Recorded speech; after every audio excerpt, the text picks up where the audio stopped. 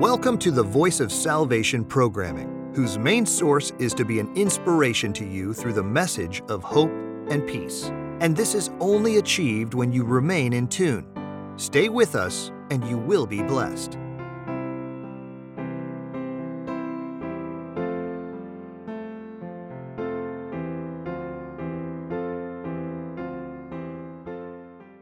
The Church of God is taking the whole Bible rightly divided. These words were spoken to the heart of A.J. Tomlinson after earnest prayer upon Burger Mountain on the morning of June 13, 1903. It has been this unmovable revelation that has formed the foundation of the last days Church of God. The story is familiar to most of us now, how that from that infant beginning, those early saints began to fervently search the Scriptures to uncover the Church of God of the Bible. Great zeal and intense fervor characterized the efforts of our forefathers as they began to rediscover the eternal truths of God's Word that lay hidden from the common churches of their day.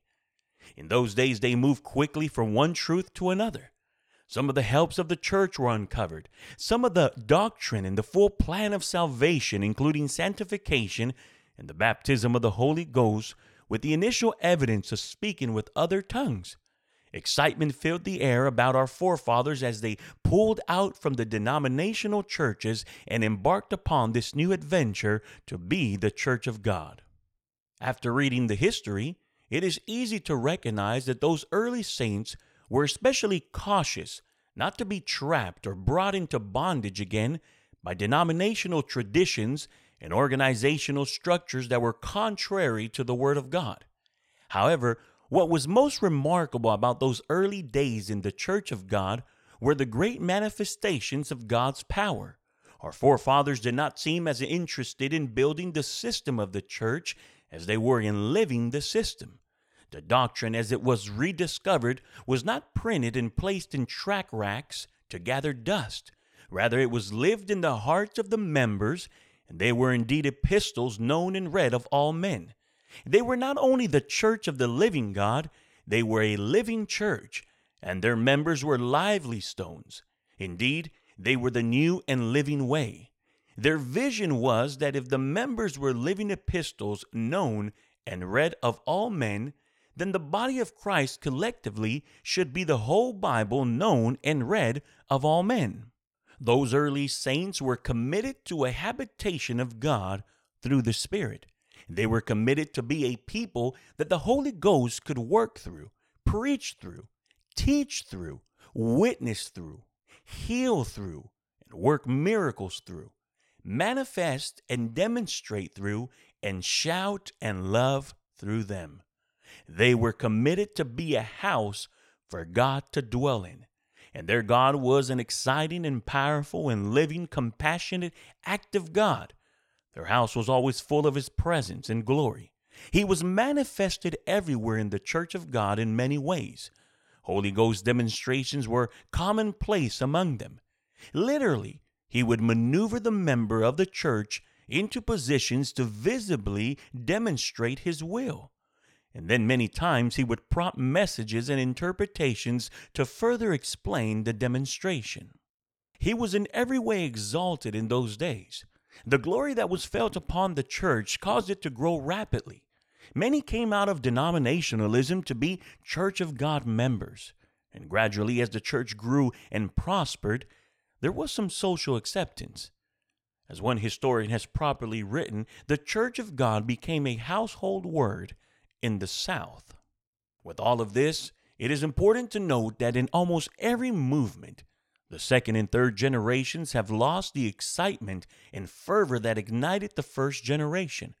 And with the loss of spiritual fervor, their vision becomes dim and their initial purpose forgotten.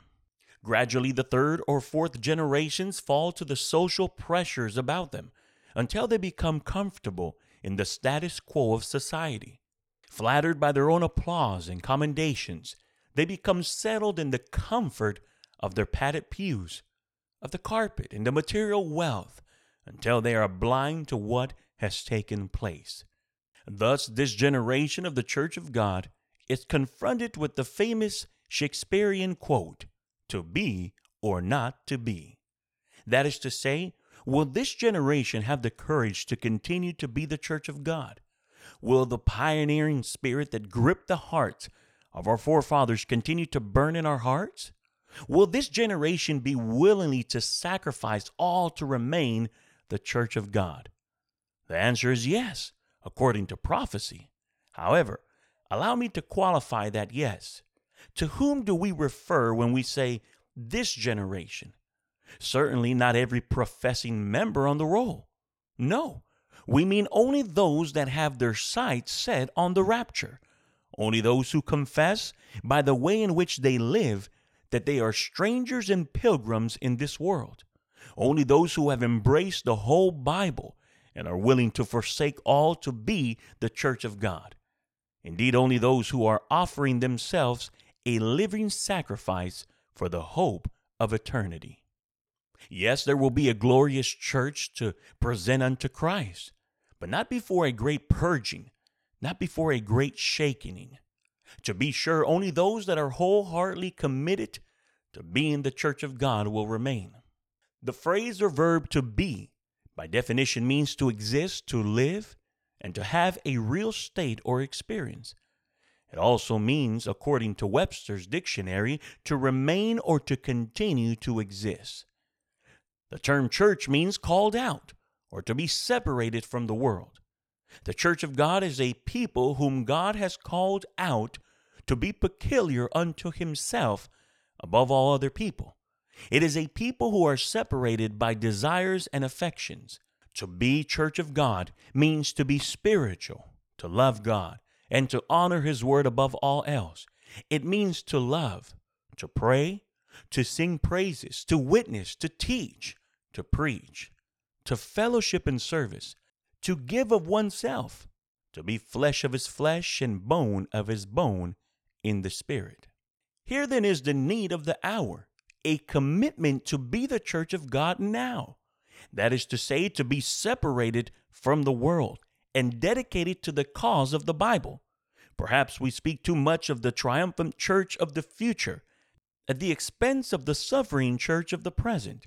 It must be realized that the church of God must become a suffering church before she becomes a glorious triumphant church, a travailing church before a raptured church, a fighting church before a victorious church. To be the church of God means to suffer, to be afflicted, to be chastised. It means to be opposed and persecuted. This is our destiny before perfection indeed. The road to perfection will be a road of suffering. Our forefathers in this century suffered before us, and the early church before them, and the prophets before them, and the church in the wilderness before them. In point of fact, the church in the wilderness prefigured the church of today in suffering afflictions.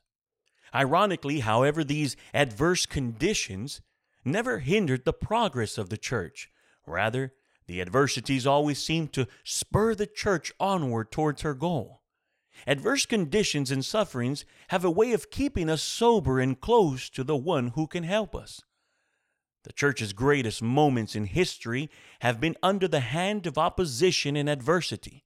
Suffering, affliction, and persecution have always served as the catalyst to propel the church into action. It was under extreme adverse circumstances that the early church went forth everywhere, the Lord working with them and confirming the word with signs following.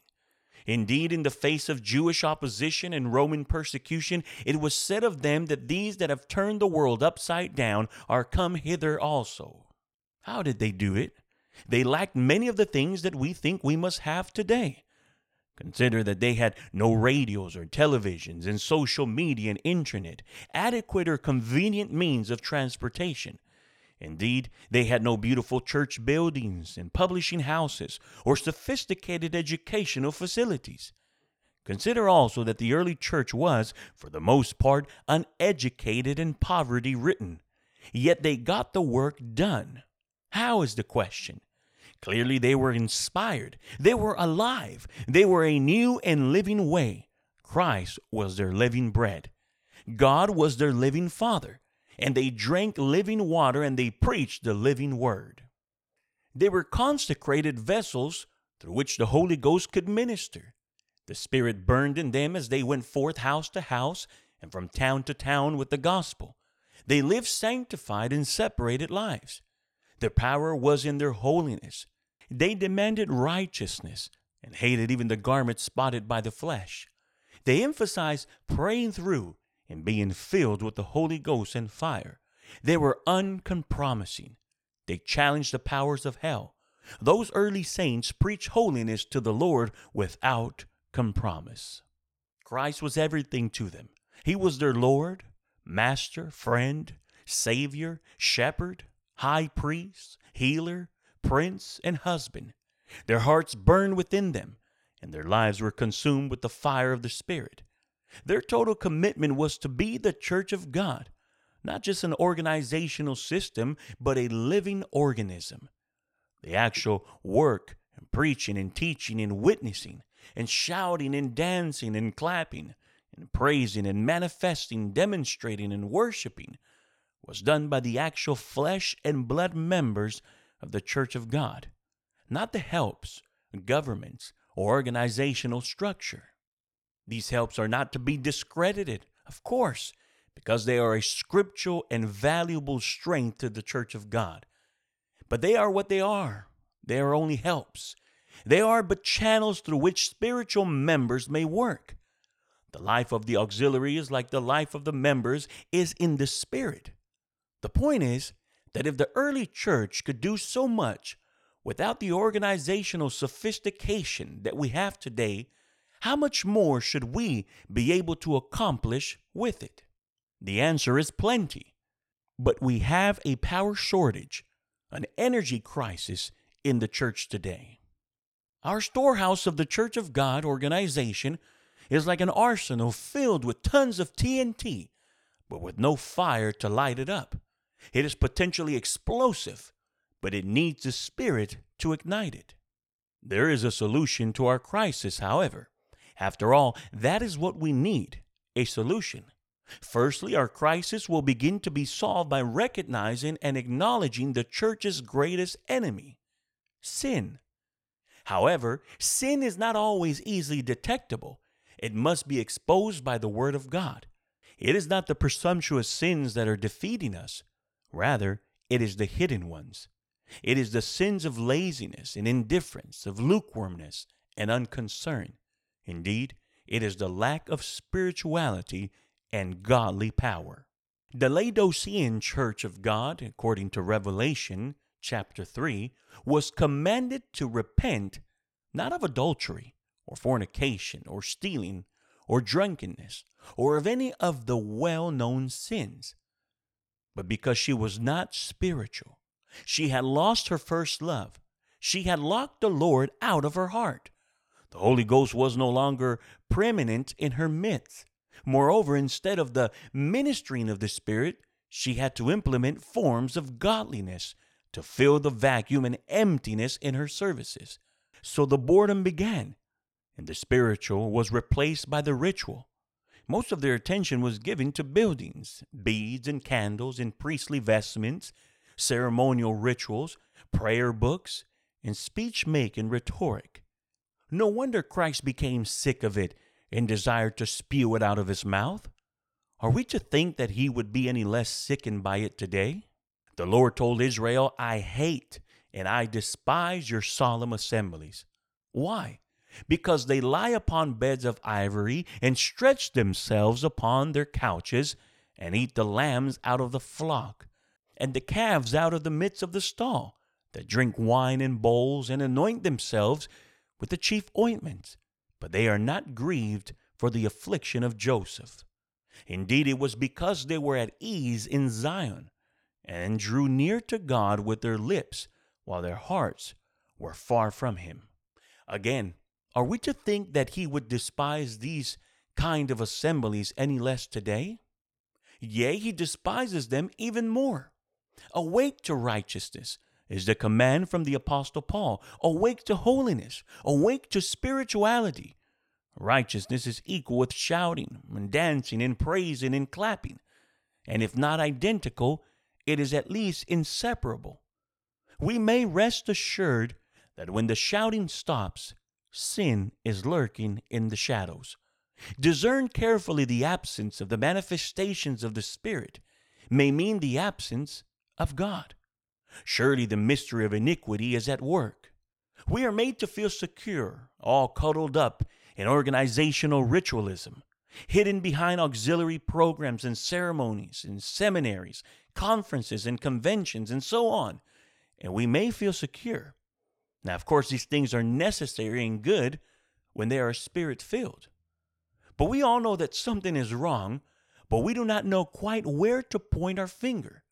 We say to ourselves, I go to church regularly. I pay my tithes regularly. I attend communion and feet washing services and so on. The fact is that although all these things are necessary, they are not enough. We must discipline our souls with fasting and prayer. But it must be the right kind of fasting and prayer.